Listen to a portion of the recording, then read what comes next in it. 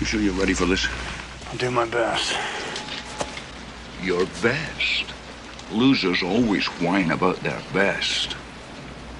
Winners go home and fuck the prom queen. And here we go. It's the comic book bullies. Man, you come right out of a comic book. It's the comic book bullies. You will bow down before me! It's the comic book bullies. Now I am the master. It's the comic book bullies. It's the comic book bullies. Welcome back to the Comic Book Bullies with Nerd is the New Bully. I'm your host, Leroy, aka Paste Pop Pete, with my co-host. Yeah, this is Eli, aka Baby Yogurt. There we go. And we're back with another episode. And yes, want everybody to know that no, we did not fall out or anything like that, or no, we are not at odds with each other. It's just We didn't break up. right. I hate him. No, nothing like that. It's just we just took a little time off. We decided to just reschedule for Monday. And actually, this is pretty good because Eli, this might be the last Monday ever. No, I think we got a few more months before. I don't think so. I think this is it. Like I said, tomorrow, well, not tomorrow, but today, as it was going on right now, is not Super Tuesday. Super Tuesday was like in March, right? So not. Yeah. I thought you just called this Super Tuesday. Anyway, voting. Everybody that hasn't voted already is going to vote today. Fun fact: Mississippi is one of the only states in the country that doesn't allow early voting, so I have to wait till tomorrow to get it done. So that's going to be a thing. I really feel, no, we're not going to press you into vote for this person or vote for that person. Vote for Harambe, vote for Kanye. I don't give a fuck. Just go out and vote. Just voice your opinion, if nothing else. There's nothing wrong with that, so definitely do that. But Eli, the thing is, honestly, I feel like no matter what happens on Tuesday, Wednesday is going to be a shit show. It's going to be a few months of a shit show. I don't think the results are going to come in, and I don't want to get into that shit. Yeah, let's not. I'm just look. Either way, just be ready for the Civil War. It's coming. You know, just go ahead. It's gonna happen either. I think I don't. These motherfuckers can't even fucking. They couldn't even go without fucking hair salons and Old Country Buffet for 2 months. They can't handle no war. You're saying it now, Eli. Well, hey, who knows? Either way, don't worry. Whatever happens, Tony Hawk, you are safe. They'll go occupy a fucking Golden Corral. It's fat fuck. Cracker Barrel. What? No, I didn't mean to say that. Never mind. Let's go to the next part of the podcast. Also, we usually start this off with the podcast, but hold on. Let's see what we got here. Oh, look who's in the house. Cliff, Fish Fry. What it do? Fish Fry for everybody. Happy Armageddon Eve. Like I said, this is 2020, so you know everybody's getting fucked up.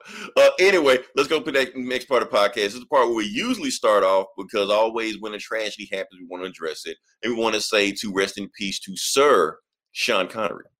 Yes, So, he is a like knight. I said, he is a knight. He was knighted in 2000 by the Queen. So yeah, like I said, this is a big deal by Sean Connery. I don't like that pick. Let's do the other one. Boom. Look when he's cool. Let's do the cool pick, you know. Yeah, so like I said, Sean Connery been acting for all these decades. He is an icon. Everybody just knows Sean Connery. He's probably the most famous Scotsman that ever lived, other than what's the guy from that Mel Gibson movie? Whatever. I can't remember. That's right, Mad Max? Not Mad Max, bro. Shit, Braveheart. That guy. He's pretty famous. Obviously, he's not that famous. We don't know his name. So, yeah, okay. Sean Connery is over. Exactly. Where the white women at? Yeah, so we're taking Sean Connery over Mel Gibson. And we're all going to get the white women after that, man. Basically. all you can get. So, yeah, so basically, let's talk about Sean Connery. Like I said, Eli, when I was growing up with Sean Connery, I didn't know he was even associated with James Bond. I knew him from all this other stuff. I knew him from Hunt for Red October. Knew him from Indiana Jones and the Last Crusade. Knew him from Untouchables. You know, Highlander. Oh yeah, Highlander. Untouchable. Yeah. He was in all this stuff. You know, so I Yeah. see the young picture of him looking like James Bond, and I can, because they look so different, I can't even make the connection. I'm like, okay, just James Bond.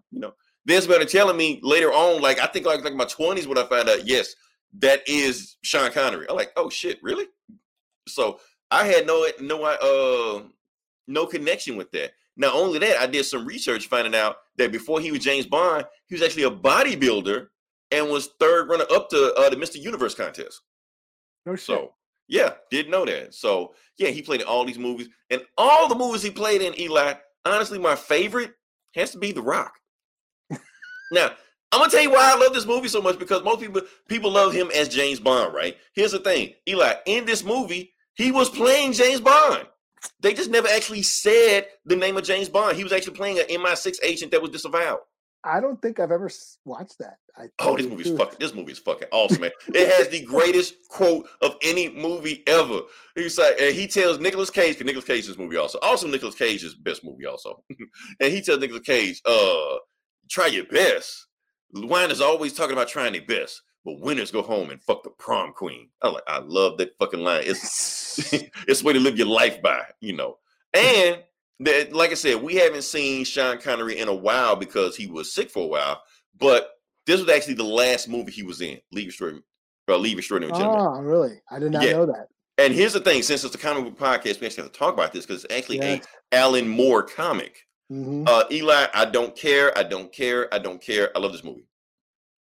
I don't care what anybody say about this movie. I love this movie. I didn't dislike it. I thought it was all right. Right. Main thing about this movie is because it's a bunch of literary characters that are piled up into one movie. Because, like I said, Sean Connery in that movie is playing Alan Quartermain, which from Heart of Darkness, but they had to read Heart of Darkness in school. And it's basically the Avengers before the Avengers. Hell, it's basically the X-Men before the X-Men. I mean, before the movies came out, stuff like that. It's classic superheroes, or right? Classic literature heroes. Now, I do want to let you know this: if you're a fan of that movie, or if you hate that movie, don't read the comic. This is Alan Moore we're talking about, so of course Alan Moore is going to do some Alan Moore shit with these characters. So yeah, it's not the standard. I'm sure Alan Quartermain was racist and was a colonizer. Just like he was in the comic. I mean, like he was in the novel. So yeah, I like that. Exactly. See, we got two people with us here. Yeah, and Invisible Man. No, who got? Yeah, not Hulk. What's the guy Hulk bait? Mr. Hyde, Dr. Just Mr. Hyde. Mr. Hyde, yeah. Raped the Invisible Man. Raped him. Yes, anally raped him. In the comic. No, not in the movie. That's what I'm saying. Like if you read the movie and you watch the movie and then read the comic, you're like, oh, this is way differently. So, like I said, remember, it's Alan Moore. God bless him, Alan Moore. Mr. Hyde, exactly. That's what it is. Well, Dr. Jekyll, Mr. Hyde. Can we stay on the James Bond train we got going on right here? Sure. Okay. Oh, and Eli, you shared out since I can't walk and chew gum at the same time.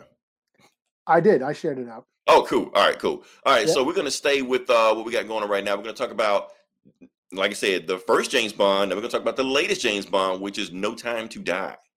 And the reason we're talking about this one is because apparently, like I said, streaming is the future, and movie theaters are struggling right now, and MGM is struggling because James Bond is pretty much like the only movie they have that makes all the money. So they're trying to find a way to get this movie out and, salvage some of their money, But the problem is that the price tag they're asking for, nobody wants to pay. They're trying to sell this movie to streaming service of like 6, 7, some people even said 800. Nobody wants to do that. Amazon, I think Apple gave them the best offer, and I think they said for 400, and they said it was too low. So they can't sell the movie. They have to hold it for theaters. Meanwhile, during the last quarter of 2020, they're losing money left and right. So my thing is this: everybody's saying that streaming is the future, and I'm using like James Bond is like this microcosmos going on with Hollywood right now. They're saying that streaming is the future. If streaming is the future, this is what we're going to get. These big blockbuster movies that have to make all this money to get their money back and shit like that. It's not going to happen.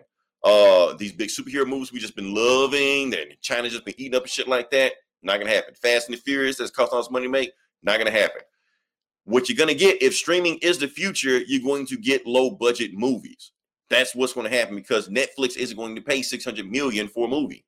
They're not going to do that. That's why all these movies that can't be in the theater are going to Netflix.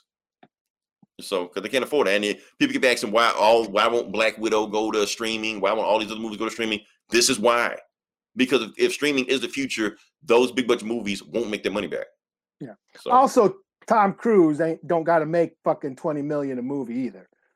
He don't need to make that much. That is true. That is true. That's another reason that kind of blows up the price tag of these things. Also, yeah, Alan got a thing for Ray. He does. He really does. Somebody needs to really look into that, or not. You know. So that's my thing with movies in general. If streaming is the future, you can get it. I mean, Eli, how do you feel about that? Like I said, we've always complaining about the theme parks and the blockbuster movies, and these big budget blockbuster movies are driving out other movie theaters. How do you feel about that? That if streaming is the future, that basically these movies will go away. Well, I think there'll be more, or we'll get more long form if they are going to be blockbusters.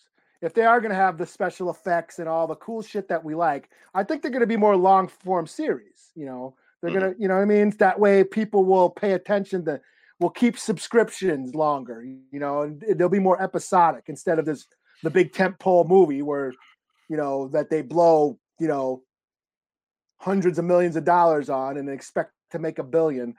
I think that's going to go away. But if we want that type of entertainment with the big blockbuster entertainment we want, I think they're going to be in more long form format.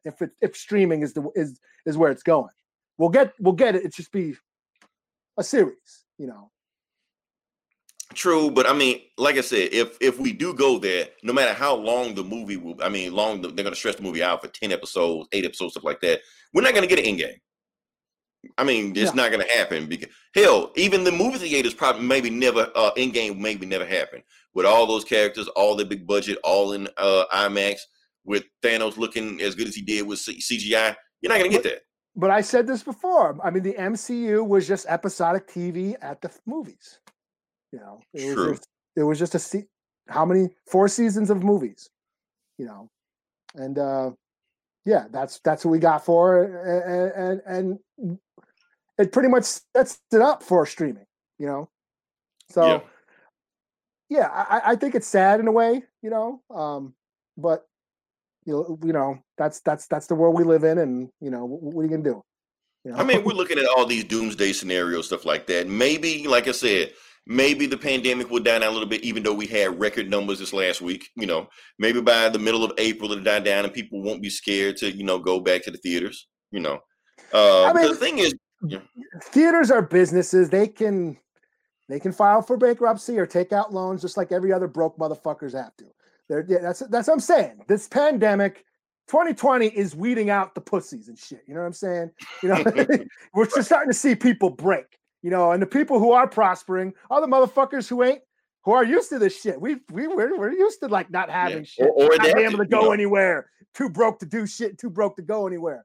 So, right. You know what I mean? The government saying it's at home. I've been at home. But yeah, everybody, movie theaters like, oh shit, we're gonna be broke. Oh my god, I might have to take out my own trash. Oh, it's the end of the world. Like, fuck off. Get a fucking loan, pussy, and fucking, you know, with fucking 25% credit like the rest of us broke motherfuckers have to. well, that's the thing, because like I said, and this is another segue we're going into right now, but like I said, we went the entire 2020 without a Marvel movie in the theaters. And I think they felt the effect because of that, because that's what put butts in the seats, and Disney in general also. Yeah. So if Disney decides to focus on streaming themselves, you know, decide to focus on Disney Plus and stuff like that, and pull other movies or don't bother with, you know, these tempo movies anymore, the movie theaters are going to suffer, because if nobody was coming to the movies to see anything other than Disney movies anyway. Yeah. So that's what happens when a fucking big giant corporate conglomerate buys up everything. Right. And then they had their movie, and then they contracted their movies to be in the theaters for so long that other movies can't even have room to put their movies in there. Yeah, fuck that. They fucked it up. They fucked themselves, you know. So I don't think they fucked themselves. I think they're fine. Matter of fact, I think they plan for the future. they're always gonna have something to do, but I think they ruined the business for themselves. They did. Yeah. They ruined the business, but not for themselves. I don't think they ruined the business. Definitely. Well, I mean, they ruined the business of the theaters. They fucked that up, by having such a monopoly in the theaters and theater chains, and fucking over independent films and all that shit by making theaters play their movies over other movies. I think they fucked themselves up. I mean, now the theaters are dying, and it pretty much because of that. Because I'm going to ask you another. The theaters had to cater to the Disney model.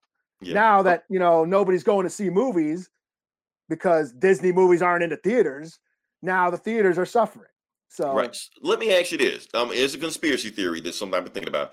Do you think Marvel, Disney, whoever you want to name, may have manipulated Rotten Tomatoes? Or some of the scores in Rotten Tomatoes? I'm just saying. I mean, do you really think Ant-Man deserved like a 90%? I don't know. I mean, I think people are dumb. I don't. I'm just saying, because a lot of times people were saying, when they had these like big Hollywood blockbuster premieres, like any of the reviewers, like the big time critics that were popular, Disney was flying them out, giving them all kind of shit, whatever you want, take pictures with, Tony Stark and all this shit like that. So somehow that can influence you, like, oh, if I shit on Disney, I might not get invited out to this premiere, Yeah, that can be in the back of the head. Yeah. I guess in a way that probably happens, but I mean, paying sites, I don't know.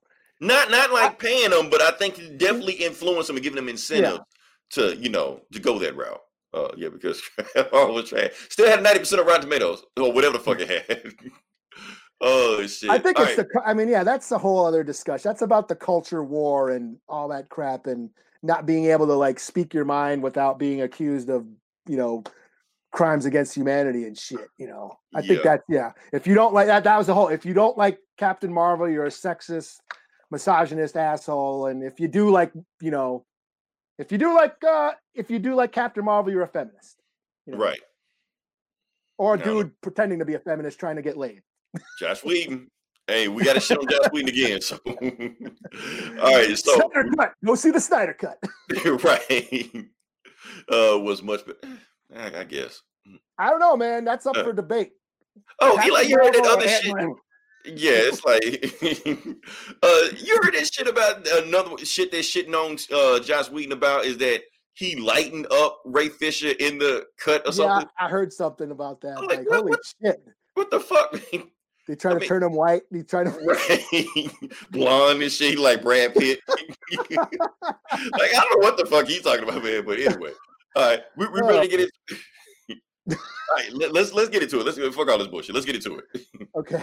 All right, we're gonna get into The Mandalorian. Mando season 2. I think this episode was called The Marshal or whatever. I don't even think they named it. If you want to say they named it. So yeah. I think so. All right. So, you want to start off? I want to start off. I'm gonna let you start off because, like I said, okay. First off, for anybody that hasn't, let's just. I gotta put up a disclaimer. I gotta put up a disclaimer because people that have been listening to the podcast, they know it's two things that we ban on this episode. I mean, on this podcast. One is Star Wars, and the other is Will Smith. So we try to stay away from those topics as much as possible. However, The Mandalorian, when season 1 came out, we realized that with Star Wars fans, even though we hate everything and we bitch about everything, this was like the truce area, like the oasis that we could all like. What was it? Okay, this was a midnight clear. This was right, like with Grand Theft Auto. When you go to the strip club and you can't bring guns in, it's like that. Yeah. So when you leave the strip club, you can pull guns back out and shit like that. So that's what The Mandalorian is. It's a strip club in Grand Theft Auto. I don't know if that analogy makes sense, but that's what we're gonna go with. So, Eli, I'm gonna just go off the bat. Fuck it, 5 out of 5. This episode for me. This episode was amazing, brilliant. I mean, you can nitpick and bullshit and stuff like that. Like they said, want rats too many times. I don't give a fuck about that, man. Just everything they did in this episode was awesome from the beginning to the end, everything in between, the guest stars, the Easter eggs they had. It's like, you did it. Like, honestly, we talk about like movies and shit like that. Like, if you'd have gave me this and told me to pay money in the movie theaters to watch this, I would have gladly paid money to see this. Like, not even an issue. Yeah. You know, This is, when Star Wars does it right. it's an MCU. Yeah, it's a Western in space. It's That's the whole Gunsmoke. show. That's how I sell the movie to my friends. They're like, I don't know shit about Star Wars. I don't know shit about the Mandalorian. I just know Baby Yoda's in it. What is it about? I said, it's Gunsmoke in space. Like, what? Yeah, that's what it is. It's Gunsmoke in space. There you go. All the Western tropes are here. He walks into town, the settlers. He's a bounty hunter. He goes there. Like, you watch The Rifleman and also like, it's the same thing. And I'm fine with that. Doesn't bother me at all. Yep. At the end, the people in the towns go, didn't get his name, but he sure cleaned up this town. Exactly. He's the man with no name. Yeah, I mean, that's what they do. Even the fact that Timothy Olyphant was in this. Like, how you going to have a space Western or Western in general and not have Now, did you think that I'm sure everybody, when they said a Mandalorian on Tatooine, everybody thought, oh shit, is this Boba Fett? Well, they've been teasing Boba Fett in the trailer, or not in the trailer, but like in some kind of press screening or something I saw. They were like hinting at that Boba Fett was going to be in it. So I'm like, okay, well, he's going to be Boba Fett, and then you see this dude walk out. You're like, okay, that ain't Boba Fett. Like, that shit don't even fit him. But Yeah. So for those who don't know, a quick recap of the episode: season 2, Mandalorian, the Mando. He's got Baby Yoda. He's supposed to bring him back to his people. Problem is, no one knows where these people are. Yoda, he don't even know where his people are. Yoda's been dead for a while. Yeah, he don't even know where his people are. For a while. Yeah. No one knows who Yoda is. Yoda's been dead for a while. This takes place after Return of the Jedi. So Mando don't know where he's going. So he's trying to find out where other Mandalorians are. And the beginning scene, he gets a tip that there's a Mandalorian on Tatooine. He goes to Tatooine to find this guy. We all, of course, Star Wars fans, the old schoolers. I marked when I said, yeah. We all thought, oh, is this Boba Fett he's looking for? So he goes to this town. Turns out the marshal has Mandalorian armor, but he's not Boba Fett. He just has Boba Fett's armor. And but then there's a crate dragon attacking the town, and they have to team up with the Sand People to fight this crate dragon, and it's fucking dope. Right. And I love how they did it, because the marshal was going to think like, oh, you're going to send the Sand People out there and just take care of the shit for it. Like, no, your people are going to join in also. This is a problem for both of you. And like I said, it's like the old Westerns, where you got the town settlers, and you got the outsiders, and they have to team up together, to do this, like see both sides of it, because they don't understand each other. So Cowboys and Indians, that's what it was. Shit. So I like the fact the uniting of different cultures. People who don't agree have to unite to take on a common threat. And see, Mando is woke. The Sand People, he's woke. Yeah. The Sand People and these town people hate each other. They're attacking each other. And they had to come together and reach an understanding to defeat this enemy. The Sarlacc pit, Maybe that's okay. So yes, at the end we get he explains the story of how he got Boba Fett's armor. That he ran off into the desert. He was the Tatooine fell to bandits after the rebels defeated the Empire and blew up the Death Star. So Tatooine sort of went into lawlessness, and he went out in the desert and he got found by Jawas. And the Jawas had Boba Fett's armor. He stole some crystals on his way out of town also. Yeah. So that's how he was able to pay for the armor. Traded the Jawas for Boba Fett's armor. Now, in Return of the Jedi, we all saw how Boba Fett fell into the Sarlacc pit, presumably died. Now, in the comics, in the novels, it's all non-canon now. But there is, Boba Fett did survive. He did blow his way out of the Sarlacc pit and survive. That's been, there's been books and comics written about it. That's all legends now. But obviously this show is canon, and obviously if the armor got out, Boba Fett got out. And at the end of the episode, we see somebody who's probably Boba Fett. He is a clone. Now, he's not a clone. If it was a real clone, he would have been much older. Because in the Clone Wars, they manipulated their aging. They age faster. Right. Boba Fett was an unaltered clone. So he's Which not is how that old. Django wanted him to be, right? Yeah, so he had a natural aging process. So the clone we saw was not old. I mean, he was an adult, but he wasn't an old man like he would have been had he been a clone. Like Rex in Rebels as white hair, and now they're saying he was in Return of the Jedi, the old man with the beard and stuff.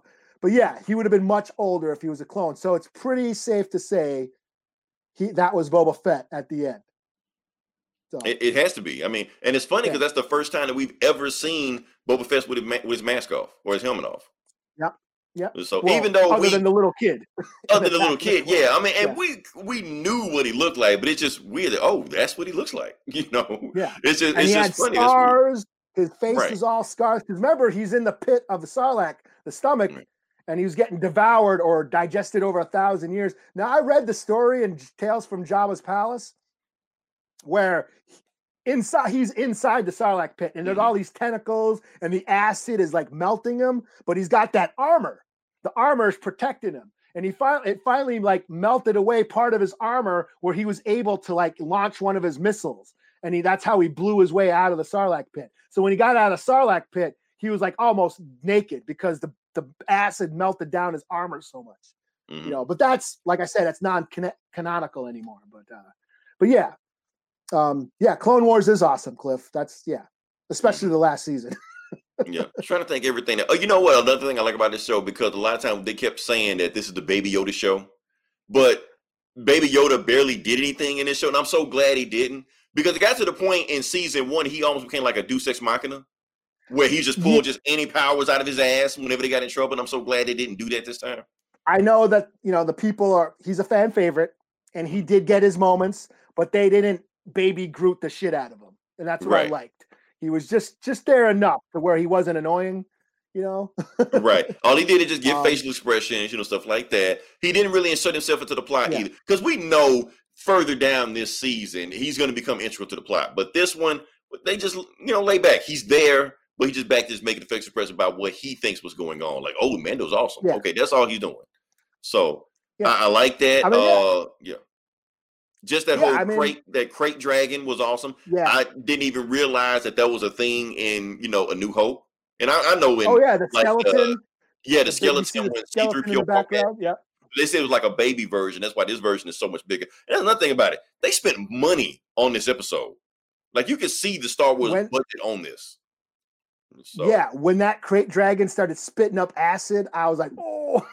I was like, wow, just like the design of the look, and when Mando exploded and stuff like that, I was like, whoa, they really spending like Star Wars money on this show, like the money they would have had for the movie. They spend on this show, which is another reason like you don't expect stuff like that. We've been watching Netflix shows and Amazon shows and Hellstrom and shit like that. You don't expect them to like actually blow a budget, on a show. So when you see this, you're like, whoa, okay, I wouldn't expect that.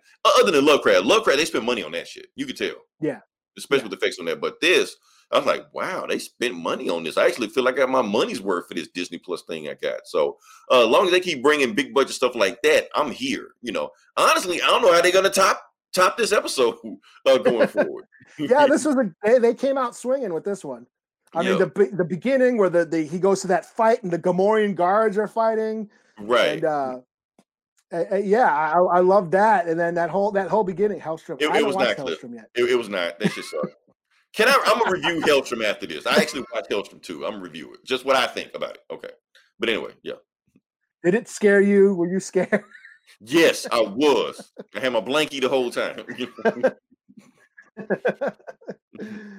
No, but Mando. I mean, like when Star Wars gets it right, when they get so that's what's good. When someone knows the formula and doesn't fuck with the formula too much, and it just gives you what we want. Yep. Oh yeah, Ahsoka's supposed to be in this. Yep. Robert Rodriguez is supposedly one of the directors this season. Mm-hmm. So I'm stoked to see what he's going to do. And this is right up his alley. You know why this show works? The show works because we're Star Wars fans, but I think this show works even if you're not a Star Wars fan. Like, even if you don't get all those Yeah. references, if you never heard of a Boba Fett, you can still follow the show, still like the show, because a lot of the references, it doesn't feel like the show stops to be like, hey, look at this. It feels like that even if you don't get the reference, the show still moves forward. Like, for instance, doing the speeder scene when they was going from one town to the next, and Mando's got his speeder, and then Cobb, or whatever his name is, he has the pod racer. One of Anakin's older that was Joe pod racer. Y'all like, Yeah. oh shit. Yeah. So for us, that's an Easter egg nod. But if you don't know the reference and you don't think anything, you just like, why is his pod so much bigger than his speeder? It almost feel like a dick joke, making fun of. So it works on both ways, and it was like every reference was pretty much like that. Like, even if you don't know Boba, you know that he stole that from a Mandalorian. You know that. And when he took his helmet off, everybody, if you've been following the show, you're like, oh, what the fuck? You can't take your helmet off. Even Baby Yoda was like, whoa, he took his helmet off. Yeah. But he explained all that going forward, So that's why I thought the show was just awesome. Like I said, it is a space western. If you don't know anything about Star Wars, you would still like this show. If you do catch all the references, like I said, this show is for you. But either way, it works on multiple levels for me. So Yeah. And seeing this Done. to do without nothing anyone. Yeah. Like I said, Yeah. they're getting the formula. If you stick to the formula, you can't Mm-hmm. fuck it up, And it's just giving the I mean, you can call it fan service or whatever, but that's what it is. It's giving the fans what they want, Right. but it's also expanding the universe. I loved seeing the Sand People and seeing what they do, and they're big giant, And they humanized them in this Yeah. episode, which has never been done before. yeah, You know. and they're big giant crossbows and stuff, and you get a glimpse into their lifestyle. I thought that was really cool. The close-ups of the Banta, that one, I just remember that the shot where it I heard goes that. really extreme close up into a Banta's face. If you've never seen that before, Bantas are always in the distance and stuff like that. So I was, like I said, it's just giving the fans what they want, but it's also expanding the story and just seeing And just giving you a good story. and just Like giving you some kick-ass moments, yeah. it's fun. Like, when the two Sand People go up to the cave, he leaves the Banta there, and then he starts running. That shit was funny as hell, man. And even the Sand People were like, oh shit, that's fucked up. He's like running and shit, and he just gets eaten. I was like, oh, And because he knows it's coming. He was like, oh wait, no, him, not me. So yeah, that was yeah, awesome. it was just that. Yeah, the image. It was just a funny ass image of seeing a sand person like fleeing for his life. Like you're fucked. There's nothing you can do. You can run, but you're fucked. You know that. Oh man. Yeah. So let's move on And to the then next. the action was cool. The action, fucking The last two 10 minutes Mandal- of it. Yeah, like two Mandalorian, even Yeah, though he they're- wasn't a Mandalorian, but just watch two of them just doing action shit like that. That was just awesome. flying around with their jetpacks, the Marshal using using shit that Boba Fett never did. You know what I Right. mean? He was using the missile and shit. Right, the little top-down thing, and yeah. the targeting system and stuff. We were seeing stuff we never got to see before, and that's what fans want. Right. We want to see. We want to see those moments because Star Wars fans grew up with these movies. We grew up playing with the toys. This is such a part of our lives, and we've all imagined what these characters did. I mean, between Empire Strikes Back and Return of the Jedi, we idolized Boba Fett because he was such this mysterious character, and we had him. We played with the toys, and we made up all these stories. And then when he dies so cheaply in Return of the Jedi, which they actually addressed in this episode, because remember Han Solo turns around and bumps that. Yeah, he switch hits him, and then makes his shit, he thing just go flew off. Yeah, and then in this episode, he hits him. It's like that's a design flaw in Boba Fett. because he goes flying off fucking, also at the backpack same or way, jetpack. hands waving everything. Yeah. It's like a reference. It's a reference to Return of the Jedi. Like, Boba Fett, you just got to fix that thing because that's. So I like I said, or like you said, I loved it. I watched it multiple times already. Yeah, I had to also because it was just certain scenes I like. I want to watch that scene again. Yeah. So like I said, this episode was awesome. If the rest of the season gonna be like this, that's great. I don't know how they're gonna top it, but man, give me more Mando. Yep. So all right. That So Cloud speeder was made from Anakin. It looked like Anakin's engine. One of They Andy's did that on engines from his purpose. Yeah, they Padres. definitely did that on purpose. Yeah. Yeah. And so because Yeah. if you look at Anakin podcast, they're like that. And that's the thing. They were doing so many references. They were doing references from the prequels. Like, okay, they're doing prequel and you like the OG trilogy, bringing all that together. So yeah, that's why I was loving it. So shoot, I think we're about to go into it, man. I think we at the next part of the podcast now. The comics, Okay. yeah.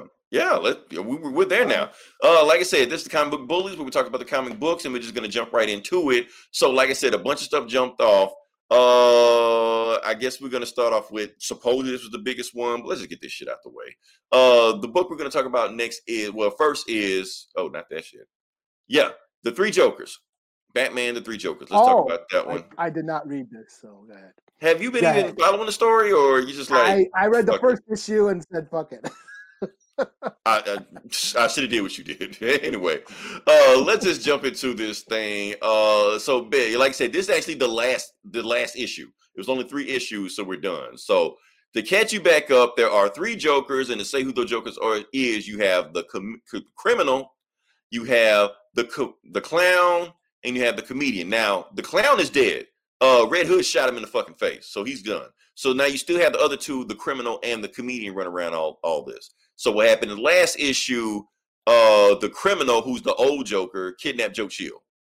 So, and they're trying to find out where Joe Chill is. Doing that, Batman, Red Hood, and Batgirl are teaming up together, and that team up goes about as well as you think it is. Basically, Jason saying the same bullshit he was saying back in Red Hood. Why don't you kill the Joker? I can't kill the Joker because killers kill killers, and I do that, and 1 killer's left. And you're like, well, fuck, why'd you kill him then? You say you won't do that, but you didn't kill him, So fuck all that. Go to the next one.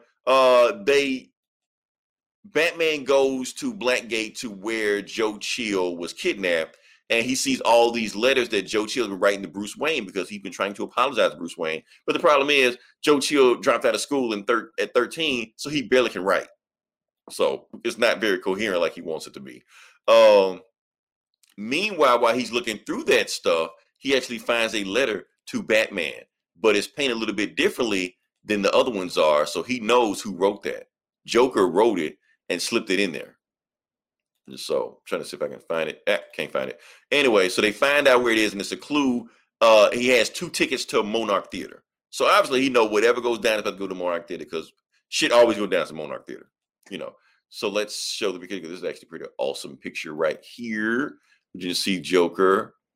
Now this is before he fixes it, because Joker actually fixes up Monarch Theater, and I want to show you that panel also because it's pretty awesome too. Oh, here we go. That's the one I was trying to show you. He looks in there and he sees one Bruce Wayne, then he sees one slipped into Batman, but it's like paint difference, so he knows it was a Joker. And I'm going to find out, and that's when he finds 2 tickets to Mark of Zorro to Monarch Theater. So when he gets to Monarch Theater. Here we go. This panel right here.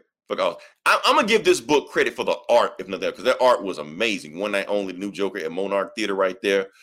He's telling Batgirl, you do this. Red Hood, you did, because basically the Bat family had, call signs and shit, like they in the fucking army, So when he goes there, he finds Joe Chill. He finds the criminal or whatever, behind the projector. And basically he's trying to get him to confess to Batman who really killed Batman. But anyway, the point is, the Joker is trying to turn Joe Chill into the new Joker. Why is he doing this? The reason he's doing this is because he feels like the new Joker, whoever the Joker should be closest to Batman. Like he should mean something to Batman instead of just being some faceless figure that Batman doesn't know anything about. But Batman's like, well, Joe Chill got cancer. Why are you gonna make him new Joker? And like, I bet you when I drop in this vat of acid, cancer will be eliminated from his body and he'll be sane again. So, here's an awesome panel of Red Hood, because there's a whole bunch of other Joker clowns at the bottom fighting him, and Red Hood just going nuts, just fighting the shit out of him, shit like that. A lot of cool shots in this comic. Well, a lot of cool panels in this comic also, even though the story is just whatever. Anyway, we get down to it. Joker's about to drop Joe Chill into the vat of acid. Batman catches him, of course, and then when he gets to the end of it, Batman actually saves Joe Chill, and then outside of it, he forgives him for what he did. So that was, I guess, a thing. So, here's another awesome panel right here. So, like I said, he saves Joe Chill, exits Monarch Theater, and Joker and kicks Joker out. So the Monarch Theater has been destroyed again in like the last, like twice already in like 2 months. They just keep building this shit over and over again, even though it's been abandoned the whole time. So I guess none of this shit makes any sense. But anyway, he forgives Joe Chill, and gotta show you this. This is a big spoiler. Like I said, while he's laughing, the old Joker, who is the criminal, has dynamite strapped to his chest. And he's like, "Oh no, it's gonna end the way I want it to end." So he's about to blow all of them up to smithereens, and before he can do that, he gets shot in the head by the other Joker, the comedian. So he's the last one left. As a matter of fact, he thought it was Jason that shot him, but it was the comedian shot. So it's only one Joker left. He's the last Joker. He basically being whole kind of confusing whether or not he created the old Joker or the old Joker created him. And the whole point he's doing all this shit is because he wants Batman to forgive Joe Chill so he can be Batman's greatest enemy or greatest regret and stuff like that. Here's also an interesting panel also that happens. Yeah, almost done. We're getting close to the end. But this actually may be something that happens, or maybe something that happens. Commissioner Gordon and Batgirl talk right before the whole thing ends, and Commissioner Gordon is telling Batgirl, "Look, I don't mind you working with Batman, but Red Hood, he's dangerous. You need to stay away from him." And Batgirl says to him, "Look, I'm grown enough to do whatever I want to, Dad," and then drives off. So Control. That classic song. So basically, the secret is out. But this is supposed to be like a huge moment, Eli. It's supposed to be like the Wham moment. Yeah, like when Janet Jackson said they should have Janet Control. Yeah, I get it. One more awesome panel. Joker saying, I should be your arch enemy. I should be the big dude anyway. But anyway, whole point, the big spoiler at the end when Alfred and Batman talk to each other. I'm almost done. I'm powering through this. At the end, Alfred and Batman talk to each other, and Joker's saying, "Well, I guess we'll never figure out who Joker really is."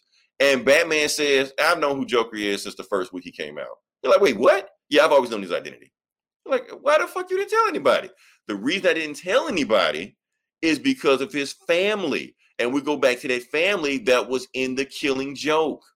The one that was supposed to have been dead, killed. Apparently, Joker was abusive to them before he flipped out. And she basically got the winning program to leave him before the baby was born. So Joker has no idea where they are, even if still alive. And Batman is doing this all on purpose to hide Joker's identity, because if they find out who Joker's identity is, they're going to find out who his wife and kid identity is. So there's a complete retcon of some shit that never happened. So the end. I'm trying. What now? I'm trying to. Okay. All right. I know I kind of flew through it at the end. Yeah. Batman is saying he knows who Joker is. He's always known who Joker's true identity is. And it's that comedian from The Killing Joke? No, right. But he's saying he knows his real name. Like, he knows everything about the Joker. But he kept it secret from everybody. The Bat family, Alfred, Commissioner Gordon, everybody. So he had a pregnant wife, right? Right. But in The Killing Joke, in that story, she died with the baby. Okay. So this is a retcon saying that she left him and faked her own death in Alaska. So she's in witness protection. Right. And she's been there. Who's the kid? Damien? Joker Jr. Don't forget Joker, the Joker's bombshell. Yeah, that was the thing about that one. So that was the big thing. Honestly, at the end of the day, this story does not matter. No Batman story working right now is going to reference the story ever again. Jeff Johns might not even write a Batman story again because everybody in DC hates him right now. Like I said, why was there 3 Jokers? Okay. There was. I don't care. I don't know. Honestly, it don't even really matter at this point, because why he made his excuse for it, he didn't even acknowledge it himself. So this book is complete. I kind of wish it was a crisis on Infinite Joker. Right. Like Joker's just everywhere. But nah, they're just saying that there were a bunch of Jokers, but they weren't a bunch of Jokers, and he made some Jokers at the last minute, and he's making a new Joker because another pops up. None of this matters. That's the thing. None of this matters. This is a complete throwaway story. Remember, he called him Bruce. Yeah, Joker already knows who Bruce is. That's that thing. That's whatever. So yeah, so Joker, this doesn't matter. This story doesn't matter. It's a complete retcon. So not only does it not matter, it changes shit that did matter. Because why would his wife run away from him when he wasn't even the Joker yet? And plus, all he was just some shitty comedian. He wasn't a wife beater. She acted like she loved him doing that whole thing. And plus, we didn't even know if that story was even real with the way Alan Moore's told us. And he didn't even want to go on that robbery. They made him go. Yeah, they made him go. Like I said, this story doesn't make any sense. Overall, this story, 3 out of 5. I'm giving it a 3 out of 5. Only reason I'm giving 3 out of 5 for the artwork. Strictly for the artwork, that's it. Jeff Johns completely fucked this story to hell. It's another Joker story that, do we really need another one? Like, damn. Anymore. No, we really didn't. We didn't. That's the thing. We don't need another Joker story. It's getting Redemption Returns at this point. We just had Joker War, which damn near had the same story. So like that had Joker zombies in it. Right. This had Joker zombies in it. I just skipped over that shit, but that was in it too. Joker was digging up corpses and shit and turned them into Jokers. And they had to show that in Monarch Theater. Whatever. Right. So it's like, what's the point? And Red Hood and Batgirl was in that one too. Snyder Cut playing at the Monarch Theater. And like, wow, look, they just gave Jeff Johnson. He didn't go home and fuck the prom queen. Right. Hold on, let me see that one. Right. He didn't do that. So overall, this story does not matter. The faster we forget this story ever existed, the better. This will not be referenced again. I don't want to see any asshole bring a scan from this book and drop it online and say, well, in Joker, whatever, this happened. No, it didn't happen. This book never happened. Men in Black this shit from your mind. I know we banned Will Smith, but technically that's a comic, so we can say that shit. So never happened. 3 out of 5. Move on from that. What else you got, Eli? Well, since we're talking about Batman, I'll just get detectives out of the way. Okay, hopefully this is better. Detectives 1029. So this happens after the Joker War, and we are introduced to this guy, the Mirror guy. What's his name? I think his name is just the Mirror, right? Okay. Yeah, I think what they call him, the Mirror. Yeah, the Mirror. He's some anti-vigilante dude. And he's swearing to Gotham that, we got to get rid of all these masked vigilantes because all they're doing is fucking up the city. All they're doing is inviting these supervillains to do crazy crap in Gotham, and the people of Gotham suffer for it. So we need to get rid of all masks. All masked vigilantes. But isn't he a masked vigilante? And he references what's his name, Nakano, the who's running for mayor. He's a cop who's running for mayor. Right. And he has a strong. They got rid of the other mayor because of Joker War. So yeah. He has a strong. He's this Nakano, the guy running for mayor, has a strong anti-vigilante stance. So yeah. And then we cut to Bruce. He's moving. He's moving out of Wayne Manor. He's going to move to the hood. Right. A brownstone in the hood. Buy a whole brownstone to himself. Move everybody out. He's going to move in. But it shows him he's going through Alfred's room. And he's like packing up stuff, reminiscing about Alfred and stuff. Kind of, and then we cut to Bruce. He's It's time to be Batman, and he's going around.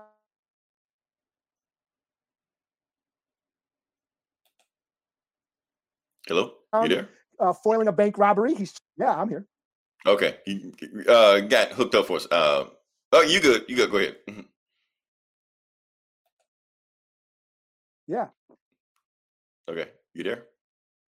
Yeah, because like the internet is you're like frozen right now. Are you there? Disappearing. Okay. Yeah, me or you?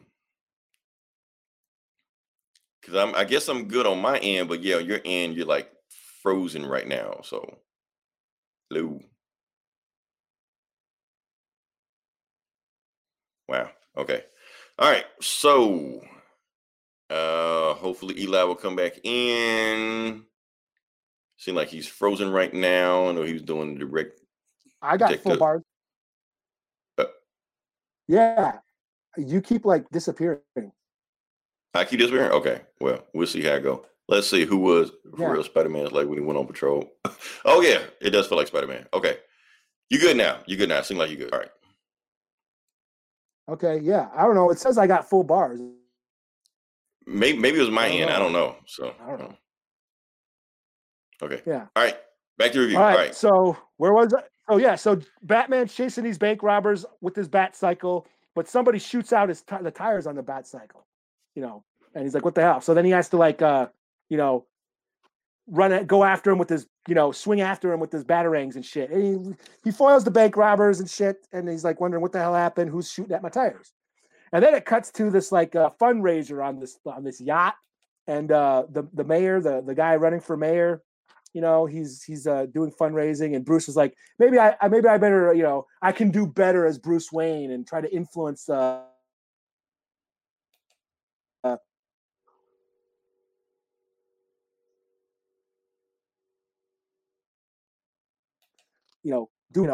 shit, and went and did it again. Yeah, I saw it again. It's like you just went out and that was it. Yeah, connected, secured. Yeah, I'm checking my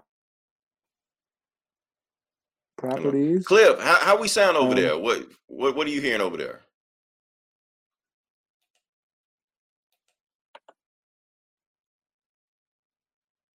So it says everything's fine. Maybe I don't know. Maybe it's on my end. Yeah, I don't know. I mean, I got full signal. It says. Okay. All right. Well, let me try. Is there anything else open? I don't know. Yeah, I don't know. But all right. So, anyways, the yacht gets attacked by some like terrorists or whatever, and they're like robbing everybody and shit. And something. She says I'm freezing, but I don't know. I don't know. But you good now, so yeah. Now for storms coming in, maybe I don't know. I don't know, man. We had those thunderstorms that one night, and my internet kept going out, but I don't know. It was clear out tonight, but so anyways, some bank robbers or whoever, they show up and hijack the fucking yacht. And they're robbing everybody, and then Nightwing shows up and beats the shit out of everybody and basically saves the day, And the mayor, the guy running for mayor, is still like, "Yo, we got to get rid of fucking these vigilantes." And they're like, "Really? Nightwing just came and like saved everybody. Why? What's up and shit?" He's like, "Nope, vigilantes got to go." And so then at the end, we see Bruce back at Wayne Manor, and he goes to the Batcave. And then he sees like his chair isn't in the right position. He's like, I always leave my chair at 4:00, and now it's moved. So somebody's been in here. And then he noticed he has this case book, the black case book that with all his information. Oh, so he brought the black case book back. Yeah, and he's like, oh, and the pages are empty. This isn't the case book. So somebody must have taken the case book. And then at the last page, it shows Damian. He's got the fucking case book, and it says elsewhere, and it's Damian. So Damian's got the case book. How is he dressed? He's kind of. I know he quit being Robin. Like, he kind of looks like a fucking a League of Shadow guy. Where is he? Right there. He's kind of in that. The old like when he first started. Okay, so he's going back. League of Assassins. Kind of like that. Kind of like Spoiler. Okay, like he looked when he first came out. Yeah, when he was with Talia, with his mom. Okay, so so I enjoyed this. It's just Batman being Batman and doing Batman shit, and and just some shit's happening, and there's a mystery. We don't know what, and sets up a pretty cool story. So I don't know. I'll give it a 4 out of 5. So cool. Okay, The Mirror. He looked like Looking Glass from that HBO Mirror Watchmen. guy. Yeah. They can call him Mirror Guy, but yeah. Yeah.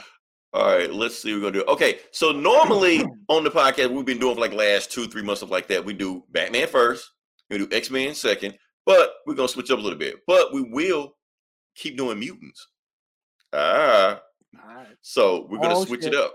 Yeah, we're gonna switch it up. So this is actually a highly anticipated book we've been talking about for a while, and this is Teenage Mutant Ninja Turtles. And you know why we talking about fucking Teenage Mutant Ninja Turtles? Because you filthy casual, you start off as a comic. And plus, the original comic creators are back to writing the book. Let's see what we got here. The lot always different. Guess so. Let's see. We're gonna get there. We're gonna get there. Don't worry. All right. So, like I said, this is Teenage Mutant Ninja Turtles, The Last Ronin. What is so special about this book? This is a story that was actually written 30 years ago, but it was never officially came out. And the story was like written in the 80s, like 87, 89, something like that. And it was actually set in 2020, in the future, where all the turtles are dead except one. Which one is it? We don't know until we get to the end of this book. So let's go to it and just find out exactly what's going on. So the book starts off with, like I said, we're just going to call him Ronin. We're going to call him Ronin, or Turtle, if you're going to call him. He's going through this sludge footage. You can see like no, you can't, because I didn't put the thing on there. There you go. All right, you can see like I guess that's the Washington Bridge in the background like that. You can see it, or a bridge. He's going through the sludge. Apparently, it's so corrupt. No human can go through that one, but he can. So this is a map of Manhattan. Manhattan has completely been walled off onto itself.